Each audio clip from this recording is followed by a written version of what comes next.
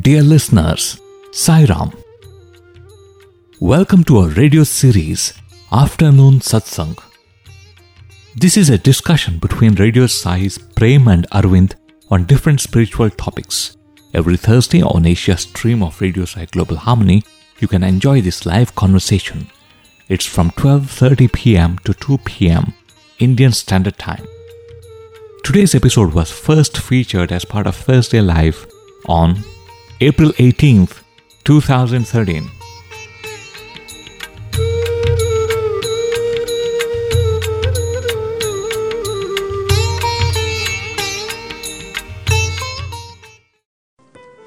Offering humble pranams at Bhagwan's lotus feet. This is Prem from Team Radio Sai, welcoming all our listeners to the Afternoon Satsang. As always, it's wonderful to come together to think, reflect, and recollect some of these beautiful stories which we always do as part of Afternoon Satsang. And like I had last week, I have with me to give me company and to give you all company, Brother Sai Prakash of Radio Sai. Welcome, Sai Prakash. Before we go on to the topic that we have decided for today, there's something I just recollected. Okay. One of those hot summers, Swami was still in Parthi. He had not gone to Kodaikanal or Vrindavan. Right. And somebody asked Swami, aren't you going to Kodaikanal or Vrindavan? Then Swami said, why should I go? Then they said, Swami, it's getting very hot here in Parthi. And everybody knows how hot it gets in summer here at Parthi. And then Swami gave a very beautiful answer. He said, see, I am born and brought up here in Parthi. And for me, the heat and cold doesn't matter. It's for the convenience of the devotees. Summer months used to be a very exciting month, especially when we were students, because even if we were studying in Prashanthi Nilayam, even if we were students of Puttaparthi, there was something special about Swami being in Vrindavan. Correct. Those summer months were something which we used to look forward to, of course, because of those magical Trai sessions when we used to sit in Swami. And I remember, the first few Trai sessions that I had as a student. Yes. When I first saw Swami outside, the way Swami was gracefully moving around, and there was an aura about him. There was something special about his presence. Very true. But that same evening, when I saw Swami in Trai, he looked so much a part of us. Part of us, very true. He was so different. There was some kind of a down-to-earth nature about the way he was talking to all of us. Exactly. So that brings us back to the topic of what we are actually planning to discuss today. Like how we were discussing last Thursday, we thought we should further discuss about Swami's education institution. But before we actually get into how this institution and this university is special, I think we were just recollecting certain aspects and features of the general educational system that has been in place over the centuries. Yeah, actually, if you look at even the most primitive form of education system, there was no system, so to say, but there was a kind of a structure. Even if you look at ancient India, there were some things which were considered as education. Correct. The study of the Vedic literature was considered as education. True. Art and music was considered as education, but a lot of skills were left out of this system of education. You think that's because of the division into Brahmanas, Vaishyas, Kshatriyas? And it was considered only the Brahmin class was the education-related class. But Kshatriyas learned from... Right. There was this concept of, certain amount of education is for acquiring some kind of acumen in your skills. Okay. And then there is education for education's sake. Oh, okay. I think the Brahmin class was meant for that. Their role was to foster education and to be that repository or that tank which would hold that educational knowledge and share it with the rest. Correct. But even in that system, there was very little of, suppose a carpenter would teach his son the skills of being a carpenter. Correct. But that was not taught in an educational institution. Education. That's true. True. It's just a home skill. I think what you're trying to say is knowledge was different from skill. Absolutely. Knowledge was imparted and skill was just passed on from father to son. And this knowledge was kind of, used as a basic, something which you would fall back upon for any kind of skill which you would develop. Correct. The knowledge was a basic knowledge. That's true. So the knowledge forms the basis for all the activities in your life. So that is why, as you very rightly pointed out, even the Kshatriyas used to go to the Brahmins to learn. Correct. Because the basic knowledge, even to rule the country, is the same that the Brahmin and the Vaishya learns. Classic example of Krishna and Sudama learning in the same Gurukulam. The same Gurukulam. And what each one of them talking in the physical sense, Krishna was the ruler and Sudama remained a poor Brahmin. Right. When you think of this Gurukulam system and when you think of the way people from all different classes came together slept on the floor, served the Guru in. Aren't you reminded of our own hostel? Aren't you reminded of system Swami has set up here? Really, absolutely. Because, if you look at the Gurukula system, and if we were to say these are the main cornerstones of that whole system. Correct. And you can name a couple of them and you can count them in the fingers of one hand. Yeah. One is the respect for the Guru, the love for the Guru. Correct. Okay, and that was the basic thing. And the other thing was equality.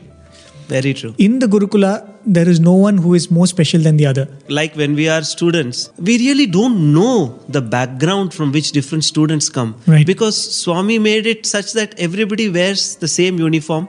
Right. And there is no scope for ostentation. There is no scope for showing that somebody is coming from a wealthy background, somebody is coming from a poor background. There's something that comes to my mind. Mm-hmm. I had a classmate who joined Swami's institution in the undergraduate. Okay. He joined in Vrindavan. And since he knew that I was studying in Swami's school as well, right, he came to me with a very strange question. Mm-hmm. He said, see, the term is over and I went to the office to pay my hostel fees. Okay. And they said, no, it's already been paid. And that happened in the first semester. So he thought possibly his father has again sent money to the office and he left it. Then again the second semester, when it has happened, he came and asked me, how is this possible? I said, unless Swami is paying for you. So then he found out that his father had actually not sent the money. Okay. And in the application form, they were from a very low income family background. Right. Since he had written the details in the application form, Swami was paying even his hostel fees. I mean, education is already given free, but even that hostel fees that had to be paid, he was just moved to tears. And he didn't know, and I was moved to tears. Having studied in Swami's school from class 1 till 12th at that point, in first UG, I didn't know that Swami was actually paying even the hostel fees for many of the students. Beautiful. And another thing which comes to my mind is one of the school teachers once told us, after 12th standard, there was a boy who was applying for professional course, medical or something. So he came with the application form to this teacher. Mm-hmm. And he said, sir, I have some problem filling this form. Mm-hmm. There's one question asked here, an answer to which I don't know till today. Okay. It was the question, what is your caste? Oh. He said, till today, I've done all my schooling in Swami's College. I've never been asked this question. I don't know the answer to this question. How beautiful. And he said, should I write humanity? Because Swami says you all belong to the caste of humanity. That's what we believed in. And staying together in the hostel was really amazing. Right. And I think, that was the basis with which Swami brought about this educational system. And he had a very, very clear idea of what he wanted. Correct. And when we call this satsang, living with God is true education, that was the true education which Swami wanted to give. Correct. Very true. And I still remember when I became a student of Swami, the importance you give for the education here was put in perspective very beautifully by one of my teachers. Okay. He said, you have been brought close to Swami through this education. Oh, okay. This education has brought you close to Swami. Pay your respects to the education. Study well. Beautiful. And making it sure that, you have this drilled into your head. Swami is the center of your life. And all the others you only respect because they have brought you close to Swami. In fact, Swami often says how Mother Yashoda held the butter in one hand and hid the stick behind. Really, Swami brought this worldly education as butter to attract students, to bring all students into the institute. And he had the stick of Atma Vidya. Right. That is tough learning. It's not just like butter. And the passion and the involvement with which Swami would give a discourse and speak to the students, one would wonder whether at the end of the discourse, the whole audience would be transformed and be liberated at one stroke. I mean, that's the involvement with which Swami would give every discourse. And that also was a very important point because all said and done, whether Swami was addressing the school students or the university students or the alumni, Swami always addressed the seekers. Correct. And Swami always delivered his discourse in that flavor. Correct. There always used to be things which were meant for mundane life. Correct. And we have some recordings of some gems of discourses.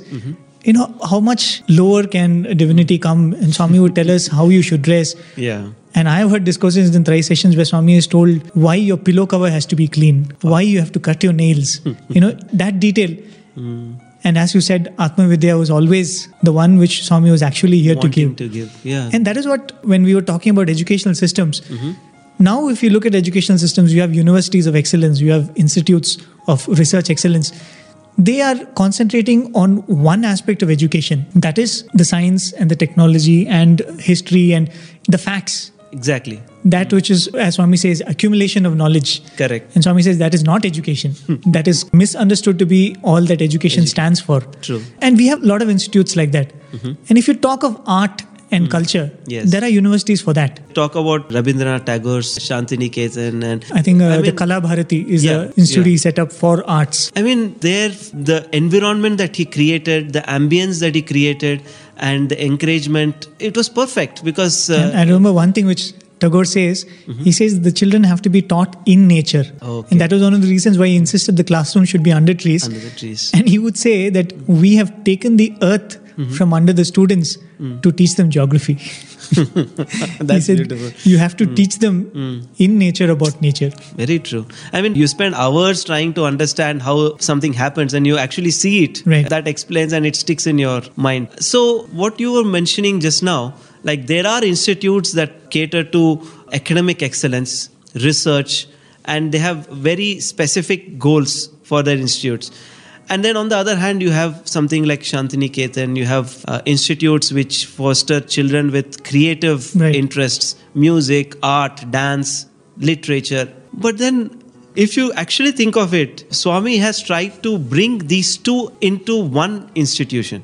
In the institution that he has set up. The other thing I can think of is there are some institutions which lay a lot of emphasis only on discipline. Okay. If you look at the military schools, correct, the schools established where they believe that all emphasis should be laid only on discipline. That's true. There are colleges which focus on that too. Hasn't Swami said the discipline should come from the source? Right. I mean, and I think that is the basis of inculcating discipline in Swami system. And as you said, there are cultural universities, there are educational and scientific universities, and there are also universities of spirituality. If you look at some of the very ancient universities in India, correct, like the BHU, they have certain departments which still study Vedantic philosophy. Correct. There are universities abroad which study the Socrates kind of thinking, correct, the evolution of philosophy. Philosophy, yes. Right. But here was Swami wanting to create an institution which is wide enough to accommodate everybody, not only accommodate everybody, to make sure that everybody can accommodate all this. Very beautiful. Swami did not want to create an institution which would be alien in the current scenario of university system. Correct. We were saying that it's similar to Gurukula. Swami could have said that I'm going to start a Gurukula system where classrooms will be under trees and boys will be wearing ochre clothes. But Swami did not do that. Swami did not want to, if I can say, scare a certain section of the society. That's true.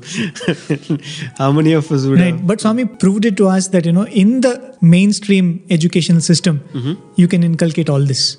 Very beautiful. Because, if you think of the teacher staying with the students in the hostel, what else it is? It is that Gurukula system. And they are available to you through day and night. You can go approach them, consult, not only in matters regarding the academic subjects, but you can also go to them and talk to them and have your approach and your attitude cleared in life. I mean, that's really amazing. Absolutely. And I think Swami made it very, very clear even in that mission statement, what we hold close to us as the mission statement of the university. Okay. Even as I was reading it, I was thinking, so many times you take policies, you buy products without reading the terms and conditions. Especially in softwares, I accept. Right, I accept. Have you read and accepted the agreement? And now when I read the mission statement, I feel that maybe if I had read it before coming to Swami's college, I would have had a second thought. Oh, really? I'd like to just read it out quickly. Mission statement is a very, very powerful statement of Swami, where Swami says, this institute has not been established just to prepare you for earning degrees. The main purpose is to help you cultivate self-knowledge and self-confidence so that each one of you can learn self-sacrifice and earn self-realization. Teaching you the university curricula, preparing you for the university examinations, and awarding you university degrees. These are only means employed for the end, namely spiritual uplift, self-discovery, and social service through love and detachment. Our hope is that by your lives, you will be shining examples of spiritual awareness and its beneficial consequences to the individual and the society. Wow. So Swami is making it absolutely unambiguous that we have set up a university, we are awarding degrees, we are teaching you science and all the regular streams. Correct. But our focus, our aim is on self-knowledge. Just read this statement. The main purpose is to help you cultivate self-knowledge and self-confidence so that each one of you can learn self-sacrifice and earn self-realization. Swami would often say that these are like the walls of a mansion. Right. The foundation is self-confidence and the roof is the self-realization. And the last statement also is very beautiful, I feel. Our hope is that by your lives, you will be shining examples of spiritual awareness. Yeah. And its beneficial consequences. I'm reminded of what one of my teachers used to tell.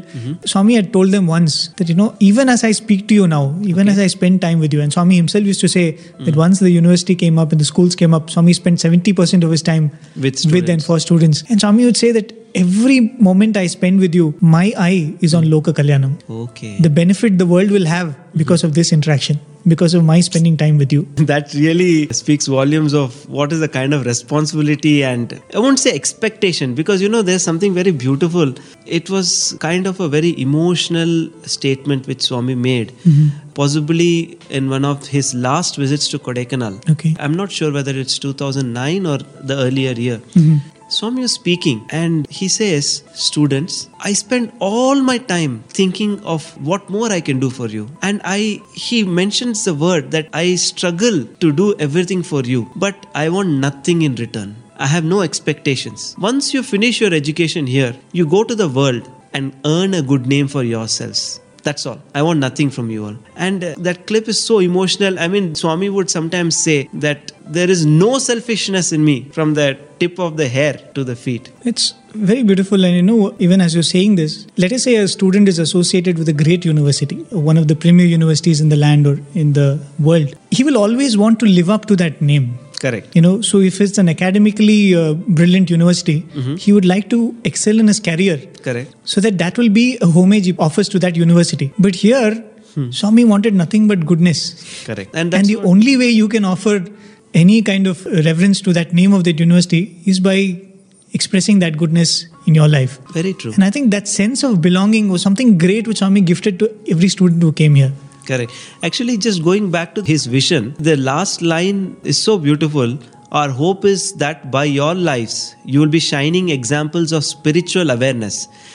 Shining examples of spiritual awareness is a personal endeavor and its beneficial consequences to the individual and society. You lead an exemplary life and the society would look up to you and inculcate those values.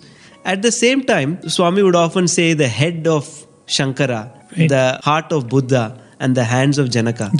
Being good as an individual is fine, it's good.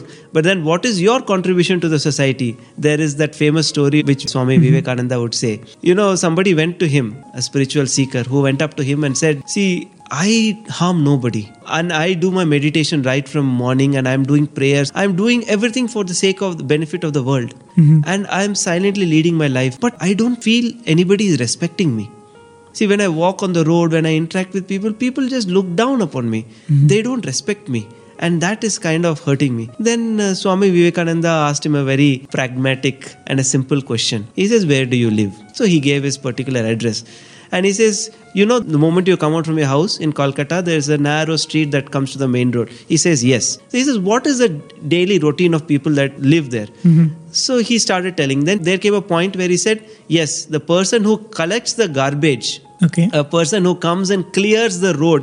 By the time it's morning, everybody puts all the house garbage in the corner on the road. And like how it happens in Parthi many days, the municipal people come and they clean away the garbage so that the road is cleared up. So Swami Vivekananda asks him, if that person who is cleaning the garbage does not come for one day, what happens? He says the garbage doubles. And if it doesn't come for 2-3 days, what happens? He says the whole place is stinking. He says your contribution to society is not even as much as that person who's cleaning the garbage.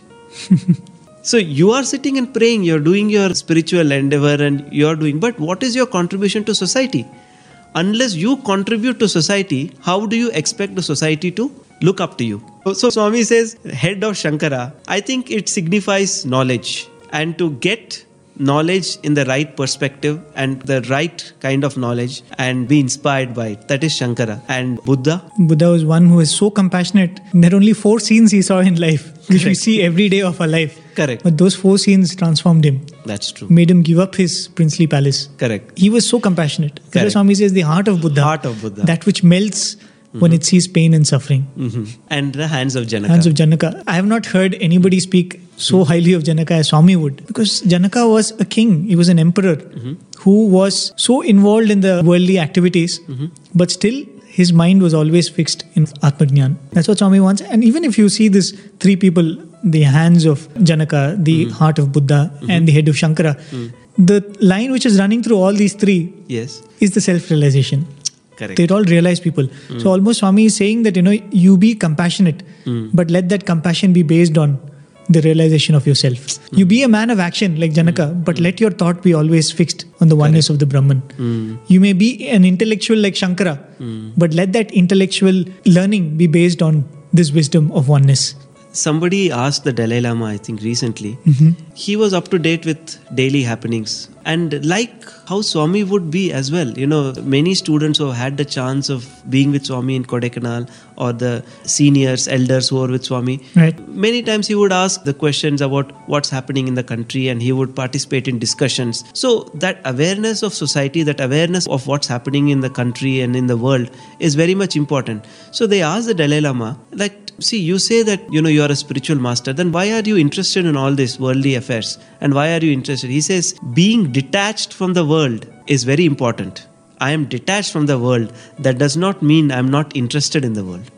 How beautiful. And Swami says there's a clear difference between detachment and indifference. Exactly. Being indifferent is not right. So be in the world, know about the world, do your best to help, and be exemplary. Right. I'm going back to that example of Vivekananda's advice to that young man. Yes. It's quite similar to what Hanuman tells Vibhishana. Yes. When he goes to Lanka, there he meets this surprisingly pious brother of the evil Ravana, and Vibhishana says that, see, I keep chanting Rama's name all the while, I meditate, I contemplate on him. Correct. But why am I not part of Rama's mission? Correct. So then Hanuman says that you've taken the name of Rama, but have you done the work of Rama? And that is precisely what Vivekananda is telling here. Exactly. We all take to spirituality, but are we doing God's work? Correct. And I think that's what Swami made us all do. You do the work, but do it for him. That's the beautiful part. If he really wanted to set up an institution where people would wear ochre robes and do spiritual sadhana all through the day, nothing stopped him from doing that. But then, as you said, it would cater to only one section of the society. And it would not encompass, it would not invite all the students. Like there's a standard, the beautiful example of Adi Shankara's disciple Padmapada. Right. I mean, what is knowledge? When you talk of the Guru himself, with one glance he can grant it to you. The whole symbolism of Lord Dakshinamurti is that with a smile, in absolute silence, the master is in his prime youth and his disciples are old sages. I mean, with years and decades of living and experience, they are still having doubts and they approach the master who is ever youthful, Lord Dakshinamurti, and with a smile, with a glance, he answers their questions. So, I mean, knowledge as such can just be granted in the split of a second. Absolutely. If the Guru wants. It just takes me back to that one incident Rangarajan narrated in his talk in the Mandir, where he says there was one boy who came to Swami's university and he was a true seeker. Okay. He came to Swami's university because he wanted to attain something, in the spiritual realm. So ever since he joined, he would go around asking everybody, how do I get self-realized? And the beautiful thing about Swami's presence, the institution Swami's built around is, there might be so many people who are actually progressing towards that goal even without their own knowledge. That's very true. And so he didn't really find anybody who could tell him concretely, yes, I've attained it, you can do this. Because everybody is just doing what Swami has given them. Correct. And they know that they will reach the goal at some point in time. So this boy was wondering, whom to ask. And it so happened that one day in the mandir, and the decorum in the mandir, we cannot get up and speak to Swami unless Swami permits. Correct. And you cannot speak loudly. And there are so many other things which, it's not forced, but you just learn it by spending some time there. But this boy was so eager and restless. When Swami was going past, he literally got up and he said, Swami, I want self-realization. Okay. He shouted out loud. And everybody was shocked and they were wondering how to handle the situation. And Swami turned back and very, very firmly said, I will give you. Because here was a God who had the authority to say that I will give you self-realization. Amazing. And I think he had the key in his hand. That was a beautiful thing, and reminded of how in the initial days, before the university came into being, when the college at Brindavan was affiliated to Bangalore University, and the one here at Parthi was affiliated to the Krishnadevaraya University in Anantapur. Correct. Similarly, the Anantapur campus. Correct. In those days, actually, the college was not free. There was a very nominal fee which was being collected. Okay. And then one of the university staff described to me the day when Swami literally burst out of the interview room and declared with so much glee that henceforth education will be free in our college. Oh, you think possibly that's after the university came into existence? Yeah, maybe. I think just when the transformation was happening, it must have been around that time. Okay. So Swami very happily broke out and said, henceforth education will be free in our college. Wow. And the next thing Swami addressed was, Swami looked at all the staff and said, don't worry, I will not take free service from you. I will pay you your salary. Because I'm sure that there might have been some people who are concerned about that. Because there are people who want to serve Swami, but there are needs. You have to take care of them also. So immediately Swami said, don't worry, I will pay you salaries. It's not like I'm going to take free service from you. Okay. And then Swami said this very, very important thing. The very essence of free education, which Swami started. Okay. And Swami said, if we take money from them, we have to give them what they want. Oh. If we give it free, we can give them what is supposed to be given to them. Wow. But that's so true, because if you think of it, how many of us know what we actually want? Absolutely. Do we actually know what we want? And in this entire life, which is actually a pursuit of happiness, we think that a certain amount of knowledge is what is going to give me lasting happiness. We think that being this, doing a creative, something in music, something in art is what is going to give me everlasting happiness. But we really don't know. And it's like a mother just doing what's good for the child. It's so beautiful. It's really amazing. Absolutely. That apart, that Swami was a spiritual teacher in essence. But as an institution builder, Correct. I think he had so many lessons which he was giving to the humanity. Correct. In fact, I'm reminded when Swami inaugurated the Arts and Science College in Brindavan, Professor Gokak, who later became the first Vice Chancellor of the university, he was the Vice Chancellor of the Bangalore University then. Okay. So he was invited as one of the guests. Correct. And when he spoke, I just noted down that sentence which he says, brick by brick, plank by plank, Swami has attended to every detail. It is a lesson for all who seek to do sincere loving service. When I spoke to certain old devotees who were actually present when the Anantapur college was being built, they say it's just amazing, and you cannot imagine the amount of involvement that Swami had when the Anantapur college was being built. He would literally drive down from Parthi every day and go there. And the roads I don't think were as good as they are today. And today it takes about 2 hours by bus if you want to go. If Swami's car, think of it as 2 hours in those days with bad roads and all that. And as the opening date came in, Swami started staying there because he was literally supervising it brick by brick. And some of the devotees were recalling how there was nothing available in Anantapur. They had to get plates, tumblers for the students when they would join. Every item had to be got from either Madras or Bangalore, or it had to be flown in from Mumbai. And there is a great lesson in this. Krishna always says, Name parthasti kartavyam trishu lokeshu kinchana nanavaptam amaptavyam partaye vacha karmani. That means, in all the 3 worlds put together, I have no task that I need to perform. I am not bound by any action. I am not bound by any karma, but yet I perform action. Yet I do what I do, so that men learn from this example. And his involvement was so complete to the last detail. And I remember they were mentioning how the auditorium was built, but nowhere around they could get a curtain that was as big to fit the auditorium. So especially the cloth was ordered from Mumbai. The tailors were flown in from Mumbai. They came and they did the measurements and fixing the curtain.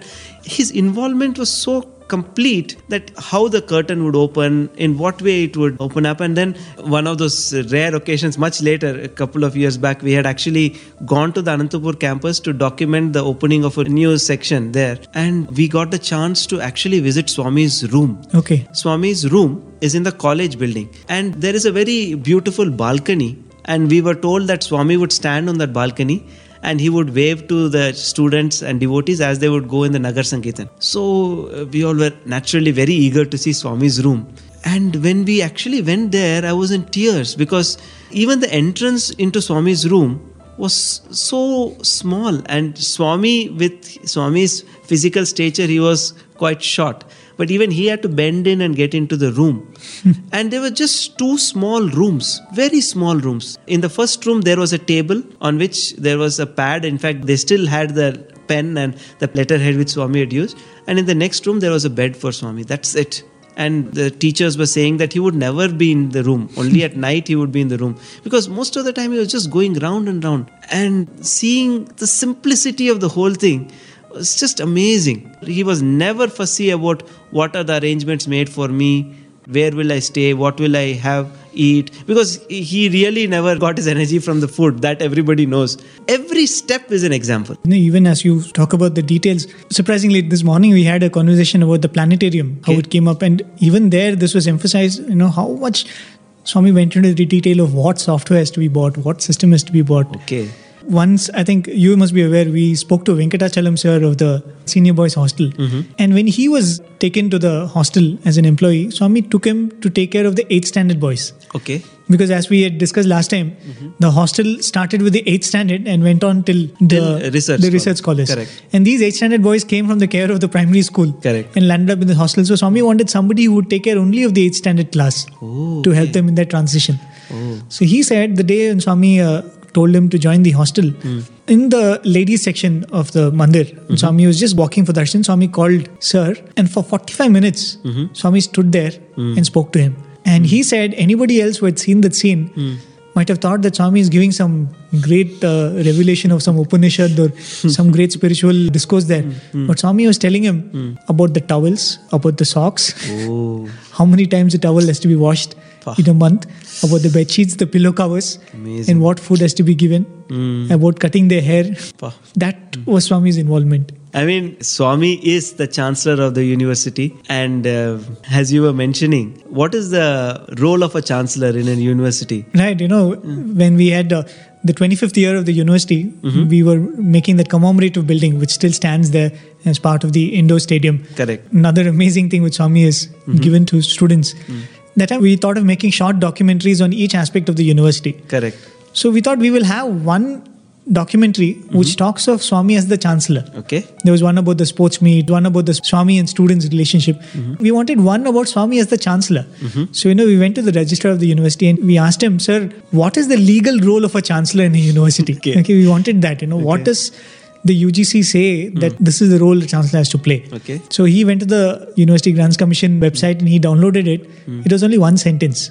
And it said, the Chancellor is a ceremonial head who, if present, would preside over the convocation. And we were so moved by it. And just beside the registrar's block there is a Chancellor's room, in the administrative block of the university. Correct. We were so thrilled. We went and shot that empty room. And in the documentary, I still remember we said, this is the Chancellor's room and this is that wonderful throne of his placed there. And the beautiful thing is, it's empty throughout the year. That's true. And the next scene we showed, Swami is there with the students because this Chancellor would never sit in his chamber. He would always move around with the students, and I think he just redefined that role. I think as per the government, mostly their governors are chancellors of the universities. So I would say, as we were discussing in the beginning of this conversation, there have been institutes, there have been universities set up for excellence in a particular field. But Swami brought all that together. And the driving force was love. And I think that's a totally new dimension. And that is why many, many committees have come and they've spoken about, recreating this structure, recreating this institution. And I remember when we had the Vice Chancellor's conference, one of the Vice Chancellors who spoke, clearly he said that we cannot create a university like this. Correct. And then he went on to say, Swami, but we can do it under one condition. He said, if you were to create 200 Swamis and if there was one Swami for each university, we can create universities like this. That's true in a sense. And so, Satprakash, we'll take a break in this because you spoke of love and you spoke of how that is what transformed this whole setup. Correct. So before we get into that discussion, I'll just like to take a break and play one song from Prema Pravaham. Oh, lovely. That beautiful song which celebrates Swami as the Guru. Oh, fantastic. I'd like to play the song, and at the other side of the song, we'll continue this wonderful discussion. Sure.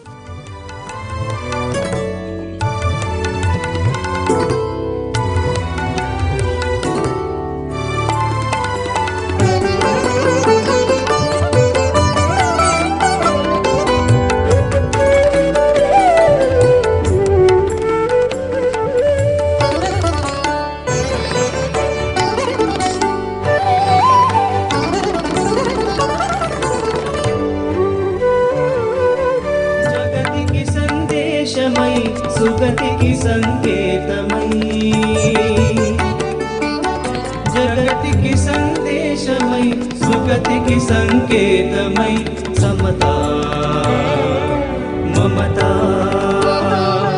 నవతలా సమతా మమతా నవతలా త్రివేణి సంగమమై త్రివేణి సంగమమై పొంగుచు ప్రవహించెను ప్రేమ ప్రవాహం పొంగుచు ప్రవహించెను ప్రేమ ప్రవాహం ప్రేమ ప్రవాహం ప్రేమ ప్రవాహం ఇదే ఇదే సత్య సాయి దివ్య ప్రాభవం ఇదే ఇదే సత్య సాయి దివ్య ప్రాభవం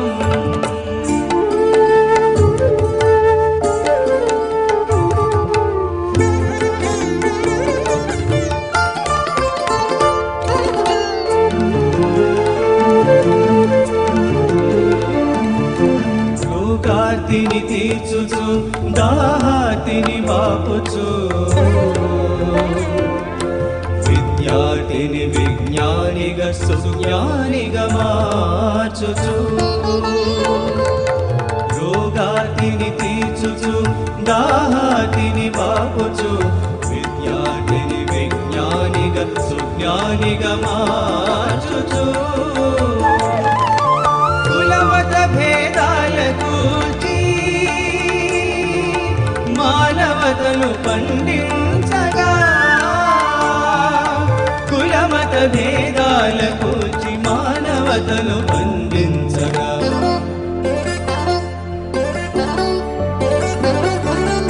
ఉప్పొంగుచు ప్రవహించెను ప్రేమ ప్రవాహం ఉప్పొంగుచు ప్రవహించెను ప్రేమ ప్రవాహం ప్రేమ ప్రవాహం ప్రేమ ప్రవాహం ఇదే ఇదే సత్య సాయి దివ్య ప్రాభవం ఇదే ఇదే సత్య సాయి దివ్య ప్రాభవం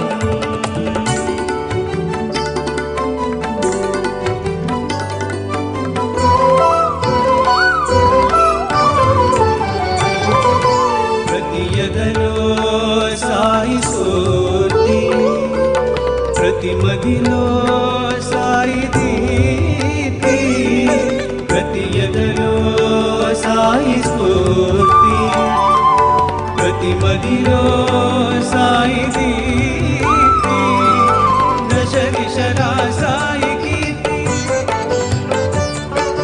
దశ దిశలా సాయి కీర్తి వెల్లి విరియ వెలుగందగ విశ్వశాంతి దాయకమై వెల్లి విరియ వెలుగందగ విశ్వశాంతి దాయకమై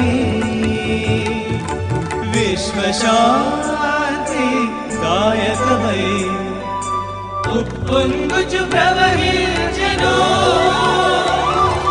ప్రేమ ప్రవాహం ఉప్పొంగుచు ప్రవహించెను ప్రేమ ప్రవాహం ప్రేమ ప్రవాహం ప్రేమ ప్రవాహం ఇదే ఇదే సత్య సాయి దివ్య ప్రాభవం ఇదే ఇదే సత్య సాయి దివ్య ప్రాభవం ఇదే ఇదే సత్య సాయి దివ్య ప్రాభవం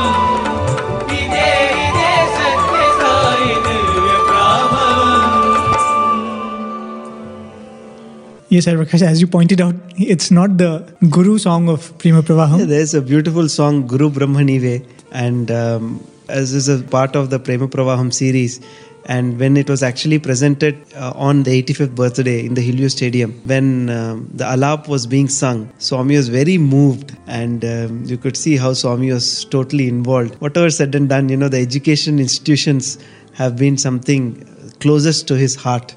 Absolutely. And Guru Brahma Nive Param Jyoti Nive. But this song, nevertheless, it gives an outline of all his missions. So getting back to where we had stopped, I think, as you said, his involvement in every aspect of building the university or the institutions, literally brick by brick, had so many lessons for each and every one of us. This is the way, as you said, Gokak sir rightly said, if anybody wants to build an institution, this is how it has to be done. And that is true. Every institution which has stood the test of time was built around one person who was completely inspired. Correct. And was stuck to his principles. Correct. And talking of the love aspect of Swami's institution, I'm reminded of what one of the school teachers had to say. You have these board exams, right? And it's the rule that CBSE has said that you should have external examiners. Correct. When students write board exams. Either you go to a different school and write your exam, or you have an external examiner. And because there were no CBSE schools nearby, the CBSE had granted the permission that you can have certified examiners who will come and oversee the examinations. Invigilate as the students give the exams. Correct. So it so happened that there was one very strict examiner who came, and he literally wanted to make sure that nobody was indulging any malpractice. But when he came here, he was totally surprised because the students were hardly even tensed. Correct. And nobody was even inclined to see what the other boy was writing or wanting some help from. And in fact, that examiner had even been through schools where the school authorities themselves would try to influence the examiner, the invigilator and all. But here he found that, there was no need for an examiner. He could actually as well walk out. So even as he was walking by the students' desks and they were writing exam, he told one of the boys, "You all boys seem to be very well-mannered and it looks like all of you are very God-fearing people." And immediately the boy looked up and said, "No sir, one small correction. We are God-loving people." Wow. And I think that is what Swami brought into the whole system. When Swami says very true. Deva Priti, Papa Bhiti and Sanganiti, Swami said Deva Priti first. That love for God will create fear of sin. And that sin is actually losing the love of, or displeasing God. And Sanganiti also you do it because this pleases a lot. How beautiful, talking of exams and talking of Swami, and a very beautiful, memory comes to my mind. When we were in our 10th standard, so, that's the year of the board exam. Right. Yes, we were studying, we were working hard, doing pre-finals and all that. But what was really in our hearts was that Swami should give us an interview as a class. So we were wondering how to catch Swami's attention. We tried sending letters, we tried asking, but somehow Swami was not responding to that. And just a common thought amongst everybody that, what is it that Swami likes the most? Two things which Swami really liked, would often say is talk less, have less contacts. Absolutely. And for us in school, that was directly translated into keeping silence or keeping maunam, as we would call it. And so we all thought, when Swami has been harping on this and insisting that these are the two things, let us try it out as a class. And you won't believe it, it was a spontaneous decision. And the whole class kept absolute silence on that day. They kept maunam. It was a Tuesday, I remember. Surprisingly enough, generally at the end of one period and when the next, after the bell, there's a lot of commotion in the class. Students are relaxing and all that. And when the next teacher comes, again, the noise settles down. But since everybody was keeping silence, the class was absolutely silent and nobody moved out from their chair. And surprisingly enough, every teacher who entered the classroom that day was so inspired. We had Parayanam literally throughout the day. Every teacher came and he was so inspired and he spoke about Swami. It was such a beautiful thing. And sure enough, none of us had written any letters to Swami saying that, Swami, we have decided to do this, because it was a decision just the previous night. And the next day, everybody was silent. Swami mentioned it to one of the teachers who was staying with Swami there in the Punichandra hall. Swami came and told, see, my 10th class boys, all of them have kept silence today. And it just touched Swami's heart. And sure enough, we got that most awaited interview. And it was a very beautiful thing because, I remember previous day, Swami said, see, tomorrow morning, I will come little early. So all of you also come little early. Obviously, he's coming early because he wants to spend more time with us. Generally, he would come 7:15, 7:20 for darshan. Right. But Swami came out at 6:35 or 6:40. And it was still dark and we could hear the birds chirping. And I can see even all the lights on the veranda are not on. I'm trying to get the mental picture. This was way back in 93. Then you had just a few chandeliers on and Swami came for darshan. And very quickly finished the darshan. And then as he came and stood near the interview room, he said, boys, go in. And we all had decided that, generally when Swami calls students, they rush and they push and they hit the interview room door. And sometimes it's not very pleasant to look at. Okay. So we thought, let us not rush. Let us go in the way our names are in the attendance register. So let us go in a disciplined manner. After all, that's what Swami likes. So, since it was a unanimous decision and everybody agreed wholeheartedly, Swami was so thrilled. He was standing there and he was patting each one's back. Go, Ra, go, go, go. He was standing and patting each one's back. Then we went inside and then I remember very clearly, it was still very calm in the morning time. Swami asked the first question, what is the purpose of life? My God. And the person who was translating, one of the school teachers, was, fully excited and very happy. And he asked the question very loud. Swami said, hey, don't speak so loudly. Soft, speak soft. All are in this small room. Then he went on to very beautifully explain what is the purpose of life for a 10th class student. And, in the course of the interview, somebody had brought this groundnut pakodas. And Swami took this. What is this pakoda? What is it made up of? Swami, this, salt also, this also, that also. Swami was telling all the ingredients. Just held it in his fist and blew it 3 times. And then it became the Kohinoor diamond. Wow. Swami showed it to everybody. Said, see, this is the Kohinoor diamond.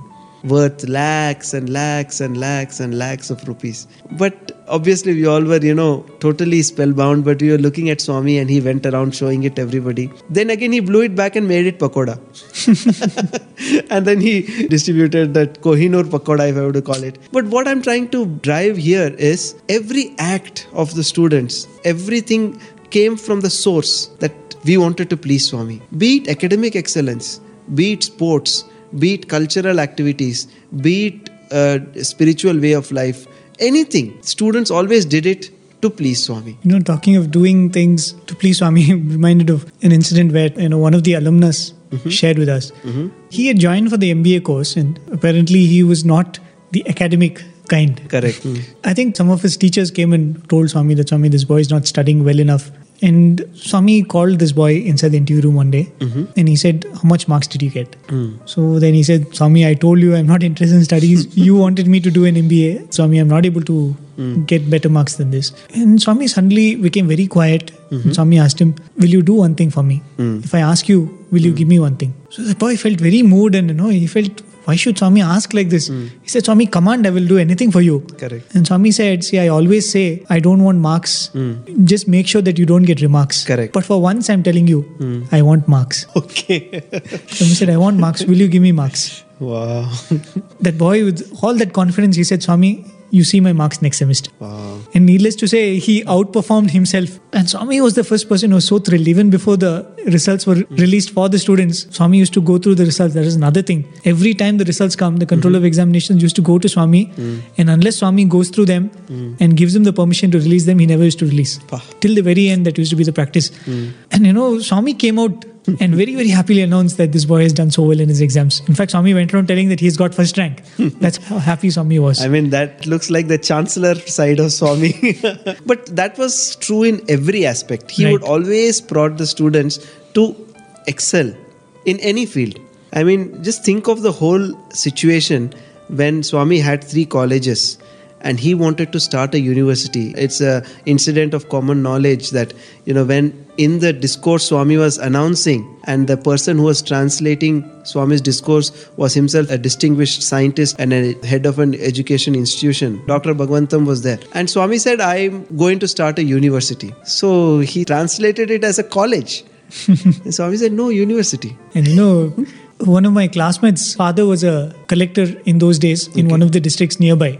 So he was brought to Swami by a devotee, another collector. He had apparently brought him and introduced him to Swami. That was the first visit, and Swami had called them for an interview. And that was a time when Swami was contemplating this university idea. And so everybody who would come, Swami would excitedly tell that I'm going to create a 3-campus university. So Swami went on to tell that even to this person. And then this person said, no, Swami, that's not possible. And he quoted some rules of the UGC then. There were some technical glitches, and then he said, there's no way that you can make a university. And Swami kind of, crestfallen, Swami said, is it so? And Swami said, but I've already thought of it. What do we do now? It's already occurred to me. And I think it's history that, today he still comes. This collector who told Swami that it's not possible, he still comes as a devotee and he sits in the mandir. Swami says, Vajra Sankalpa, what can I do? It has occurred to me. You will have to change all the rules now. That's true. Because Swami said, the difference between an avatar and others. Like, suppose we get an idea, then we have to think whether it's possible, not possible. For God, it's instantaneous. The moment the Sankalpa is made, it is done. Rest of it is he just involves in getting it done. And of course, one of the common things which we always discuss about is music. Correct. The main reward was to sing in front of Swami. That's true. And I think so many people discovered that they could sing, they had talents in music in the desire to please Swami in that. Very true. And I think you yourself might be one good example of that. I mentioned last time about learning harmonium. Right. Literally struggled, and just with one aim in mind, that someday I should be able to play in Swami's presence. And Swami always rewards. Every single. There is this signature song of the education institutions, Humko Tumse Pyar Kitna. Right. And the song, I believe, was composed in 93 or so. I was in my 10th class, and due to some unfortunate events that happened in the ashram, the students were actually looked down upon by the entire world. And in fact, I remember we were told that you should always move out in groups. It was an announcement in the hostel. Don't go out 1 or 2 boys together. So such a situation, everybody's heart was like, Swami, we really love you, Swami. We love you. And with all those feelings put together, this song was written, Humko Tumse Pyar Kitna. And ever since, whenever it's sung, it echoes the feelings of everybody. I remember when this song would be sung, sometimes he would stand on the veranda and with his finger indicate, Kitna love, itna love, itna love, itna love. But there was something very interesting I heard from one of the teachers who was involved in actually tuning the song. It was almost like on the fly tuning. Okay. Because they had to call the students, they had to teach the song, and it had to be sung in a couple of days. So it was almost like, okay, this song, these are the lines, okay, this is the tune, move, let's go. And let us teach the students. So in that, the first line, Humko Tumse Pyar Kitna, means how much love we have for you. Swami said, that is not correct.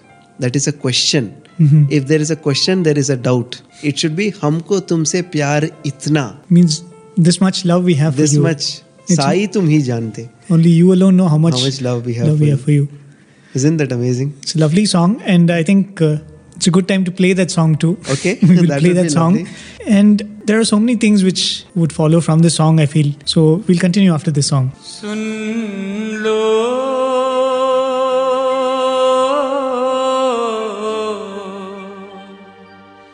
दिल की पुकार सुन लो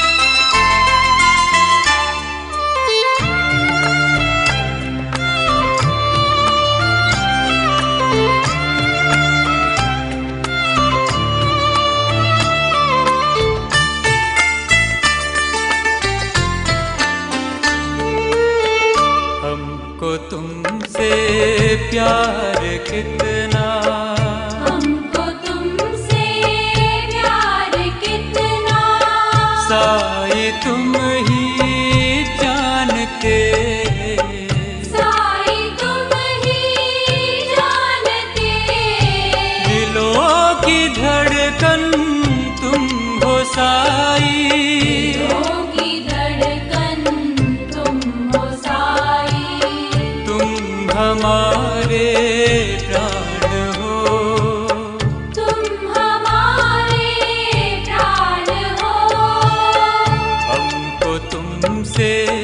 प्यार है, हमको तुमसे प्यार है।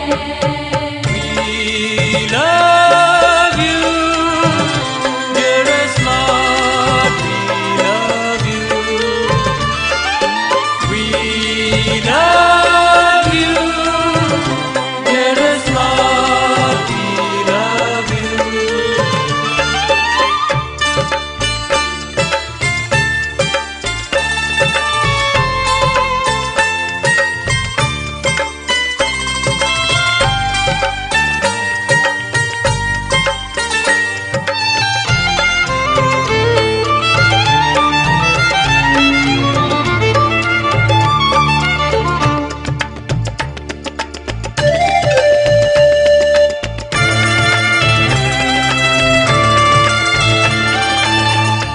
నీవులేని మా జీవనం, నీవులేని మా జీవనం, నీరులేని చేప వేదనం, నీరులేని చేపవేదనం,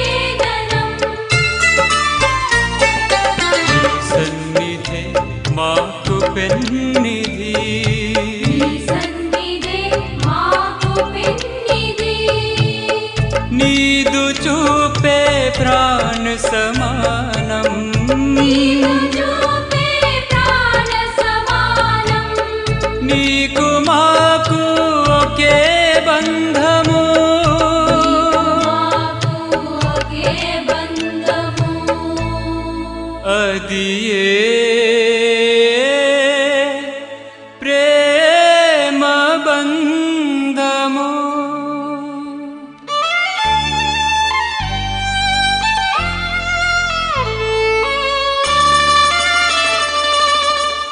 हमको तुमसे प्यार कितना, हमको तुमसे प्यार कितना, साई तुम ही जानते, साई तुम ही जानते, दिलों की धड़कन तुम हो साई, दिलों की धड़कन तुम हो साई, तुम हमारे प्राण हो, तुम हमारे प्राण हो, हमको तुमसे प्यार है, हमको तुमसे प्यार है।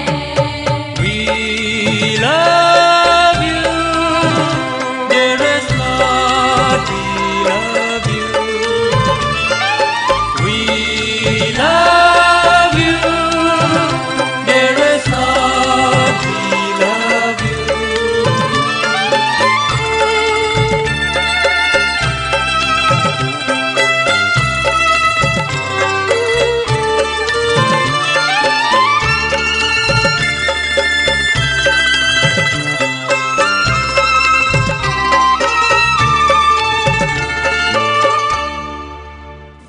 Wonderful song. I still remember, when we were having our gratitude program, Okay. we kept this as our last song. The moment the song was sung, no, Swami said, program has come to an end. It is almost like nothing is complete without singing this song.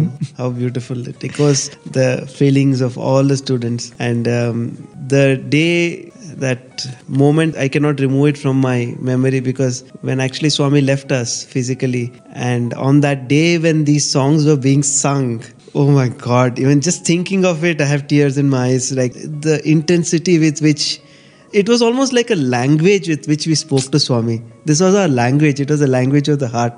I still remember, whenever we sang these songs, saying that, Swami, we cannot live without you. We cannot be without you. Swami acknowledged it. Correct. If we were not true with these feelings, we all have our own drawbacks. But if there was no truth in these feelings, Swami would not have acknowledged it. Swami would have outright said that, natakam, or you're trying to lie. Swami acknowledged it. And, on that day when we were singing these songs, and this thought was coming that, Swami, we are still alive. If we really meant what we sang, we're still alive. And I thought that it can only mean that you have not left us. That's very beautifully put. That's true. Neeru leni ma jeevanam, neeru leni chepa vedanam. It's like the fish outside water. Out of water. What words, and they're really the most powerful songs. So getting back to what we were discussing, this is one area, music. There is sports, there is education, and there was a reward for everything that the students did. And Swami would always push it a little bit and see what comes out. There's a very humorous thing that comes to my mind. Those days, it was top secret. The teachers and the wardens of different campuses would come, and Swami would call them separately, privately, and they would discuss with Swami what are the items they were preparing for the sports meet. Okay. And this was top secret, and I think in many cases even the Vice Chancellor did not know. So each campus had a one-to-one with Swami, and Swami would kind of bless the events, and then they would go back and practice and come for the final day. So on one of those days, I remember it was in my school days, we had teachers and the warden from the Brindavan campus who went into the interview. They had a long interview, possibly an hour or so, and there was a lot of talking going around outside. We were thinking, oh, they are discussing about sports meet, what items they would be doing, because there is this daredevilry. You have the bikes, you have every item. Students excel themselves because they are offering it to Swami. And that hesitation, that fear is not there, because we know Swami will take care. So after the interview was over, it was supposed to be all a hush-hush and very secretive. First thing Swami came out, boys, do you know what Brindavan boys are doing? You should have seen that Brindavan teachers. They said, Swami, just now you agreed you won't tell anybody. That kind of a look. Swami, you just now agreed you won't tell anybody. How beautiful. There's a lesson in everything what that Swami does. Swami said, see, I'll tell you what they're doing. The boys are going to come in helicopter. From the helicopter, they will come landing. And they will land on top of the hill. And from there, hill climbing they will show, and they'll come climbing down the hill and all that. So we're thinking, wow, from where they're getting helicopters and how they are going to do that. And we all were imagining. So finally, what actually turned out on that day was boys wanted to demonstrate different aspects of hill climbing. Okay. So that was the actual program, and that's what actually happened on January 11th. But Swami brought in all the helicopter bit, and Swami brought in a lot of other things just to inspire the Patti campus. It says, what are you people doing? And the sports meet is so beautiful because he is the confident before the actual program, and every campus goes and takes his blessings. He knows everything, and yet he comes for every practice session with so much of interest and involvement, as if he's seeing it for the first time. Then again on the final day, he is the host and the chief guest. I mean, how many roles? Talking about sports meet, like I was mentioning that Swami always pushes each one to. This year was 99, and we were in our third year undergraduate in Brindavan campus, and Swami was actually that year saying, let us not have a sports meet. Right, the 99 sports meet was that Swami fell while coming on the chariot. See, what actually happened on January 11th was that Swami was coming on the chariot, standing and giving, and it just happened so quick because we were all ready for the march past to begin. Suddenly, there was a shake in the chariot, and Swami had fallen down in the chariot. But in an instant, he was up again. And seeing his smiling face, seeing him blessing, everybody thought it was fine. But in between the programs, Swami would often go to the restroom and come back, which he had never done before. And he, in spite of that, came down and took photographs with all the students that year. Later on the Shankaranti day, he had Warden Sir announce, and then Swami himself spoke about it. He said there was a deep cut in his leg. And he said that if he had not taken it upon himself, there would have been a very disastrous consequence on some of the students' lives on that event. So Swami had specifically said, don't do items which involved a lot of daredevilry and a lot of risk. Yes, the items were a bit toned down on that year, and we were wondering what we should do.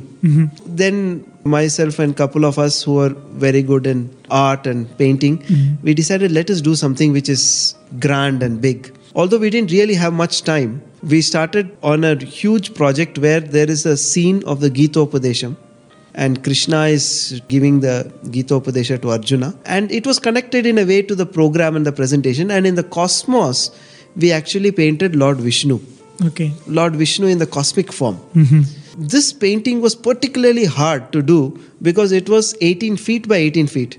It was divided into 8 by 4, the standard size of the cardboard. And we didn't even have place to put the entire thing together to see how it looked. So we were putting 4 planks together, painting that portion on it, then adding 4 more planks, and really we did a lot of hard work. Actually, myself and Madhusudan Rao Naidu, we were the only two who were doing the main artwork. There were others who were helping us. Right. And this was oil painting. So we really bent backwards. But nevertheless, when it finally came to Parthi, somebody suggested, there is Lord Vishnu, there is Gitopadesham. But what is unique? Unless you indicate that it's as a link with Swami. So in a very mild way, I had given an outline of Swami in the heart of the cosmic Vishnu. And very beautifully, the picture that was selected, Swami is looking directly at Arjuna from there. And we thought it would just go unnoticed. But it is there. But the first thing Swami noticed on the stage, he went and told the VIPs and others, see, Swami is also there. And so it was a very beautiful thing. It came out well. And then finally, it was shifted to the Kulwant Hall. And where there is the Rama, Lakshmana, Sita statue right now, right opposite the Samadhi as of today, there the whole thing was made to stand. It was 18 feet by 18 feet. We brought the L&T structures and made this whole painting stand there. So there was this one day when the Parthi campus boys had gone to the college and Vrindavan campus boys remained because they would go in the afternoon. So that day morning, Darshan Swami came, stood on the veranda, and he saw this painting through the gap. There was that arch where Ganesha was kept. And looking at this painting, and he said, it has come out very well. Who are the boys who did it? Then the warden sir looked around and we were nearby, myself and Madhusudan. So Swami said, Swami, these are the boys who did it. Swami said, I know. Then Swami said something which was so, it's just like echoing our feelings. Swami said, only I know how much they have worked. I know how difficult it is. And they also want that Swami should be happy. They have done it only for Swami. That's all. When we heard that, it just moved to tears.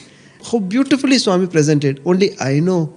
And in every aspect, I would say, Swami has proven that even when we joined Radio Sai, and Swami says, that is not a work which everybody can do. It's like somebody who knows what the work is, who is sitting with you and actually going through with you. That's the kind of confidence, and that's the kind of feeling that Swami knows everything that you have done, and there is a reward for every action that you do for. So that love, that spontaneity with which we did for Swami, that is the essence of all education here. And you're talking about Swami knows what you're going through. One thing is Swami set up this situation and the whole structure where one could express his love for Swami. But all through, Swami pointed out in his vision statement, his goal was self-knowledge. Correct. And he never missed an opportunity to push that. And on many, many occasions, Dr. Gangadhar Shastri sir, who is the head of the political science department in the university, he used to say, in the earlier days, before the university came up, they used to have classes in the Ishwarama school. Yes. And he says that one day when he was taking a class, Swami walked in and he was teaching about liberty. It's a very popular concept in political science. He was talking about liberty. Swami just attended that class for a while. Okay. And then Swami said, it's nice, you're taking class nicely. He said, even as you teach liberty, also teach about liberation. Wow. Swami walked out. Amazing. And I think that was always, Swami pushed that. And the other thing which Swami did was, Swami gifted his students faith. I feel that was something which he did, and that was one of the greatest gifts Swami gave. Correct. And talking of that, I'm reminded of one of the alumni shared with us, Mr. Bharat Dutt. When we had a conversation with him, he said, though his parents were very devoted to Swami and they were very keen that he study here, he was also wanting to study in Swami's college. And he loved to be in Swami's presence. But somewhere in the back of his mind, he thought, all said and done, can Swami be God? Can you look at Swami as God? So, this was kind of nagging him, but he never shared it with anybody. So he said one day Swami called his entire family for an interview. And at the end of the interview, Swami asked his parents to go and told him to stay. So he stayed back. He was happy for that opportunity. And Swami point blank told him, "Tum sochta hai, Swami God nahi." In his typical Hindi. So he said, you think that Swami is not God. And immediately he said, no, Swami, it's nothing like that. I don't think like that. No, you don't have the faith that I'm God. Okay, and then Swami asked him about some incident which happened during his school days before he came to Swami. And some particular date, and Swami gave the references. And he said, no, Swami, I must have been in the school or something like that. And that time, Swami materialized a picture Oh. of him standing behind a bush and smoking. He just wanted to try it out. He and his friend. Oh my God. And he said that was the moment. When he realized, because when a situation like that happens, the first thing which happens to you is you recollect all the beautiful things, beautiful interactions you had before that. Correct. And that moment when you know that here is a person who knows all your flaws, who knows you in and out, Correct. but still can love you for everything. Wow. He said that was the moment when he said, and that I feel Swami is given to almost every student who comes here. At some point, some people might not be when they were students, but some point I think that is the greatest gift Swami gave. And as Swami said, that self-confidence comes out of that faith. Correct.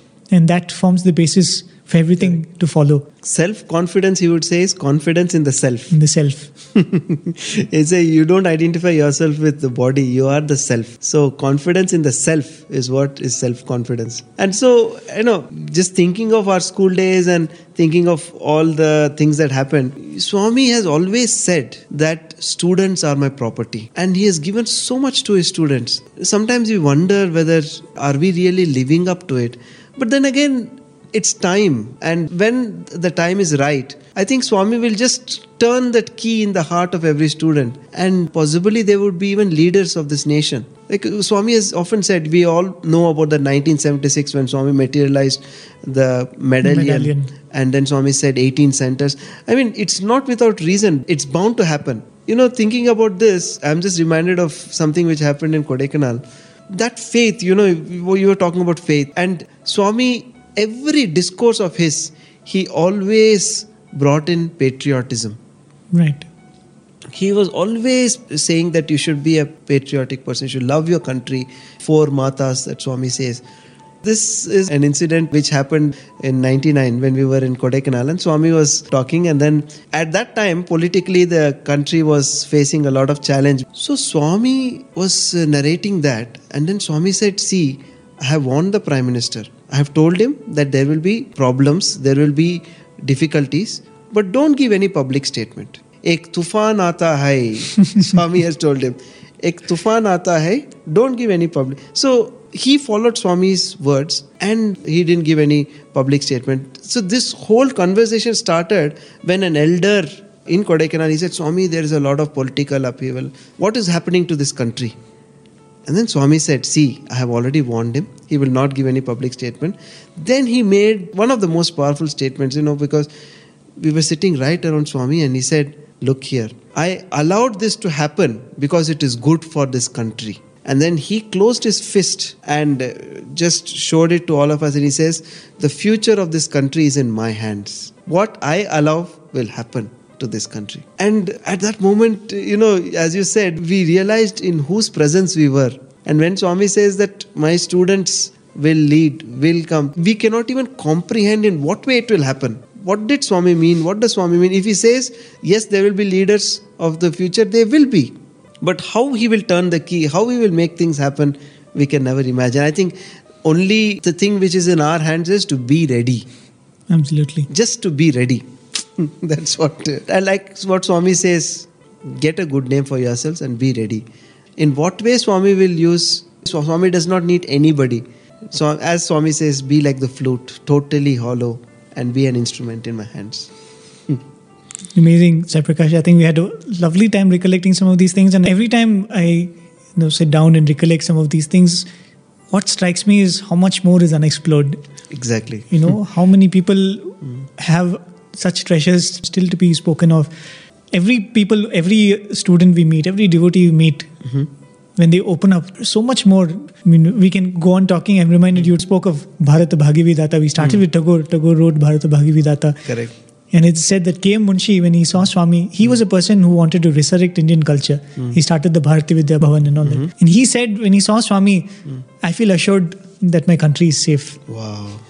He said, now I can rest in peace. And there are so many dimensions to Swami, and we just hope that as we go on, we are able to recollect and for our academic use, document as much as possible. True. And so let us thank Swami for this opportunity. Swami, we offer this humble effort of ours at your lotus feet. Sai Prakash, thank you for joining me. Thank you, Prem. And it's really wonderful. And thinking of all these episodes and incidents and the lessons that Swami taught us, sometimes it just makes you wonder how much more is there to grow. I'm sure with His grace, we will rise up. That is also in His hands. Who has to stay, who has to do, when they have to do, everything is in His hands. We just pray that Swami, let it happen through us in spite of ourselves. I think that's the prayer we should end with. Absolutely. So, dear listeners, this is Prem from Team Radio Sai, and with me is Sai Prakash. We thank you for your company, and thanking Swami for this opportunity, we conclude this afternoon satsang.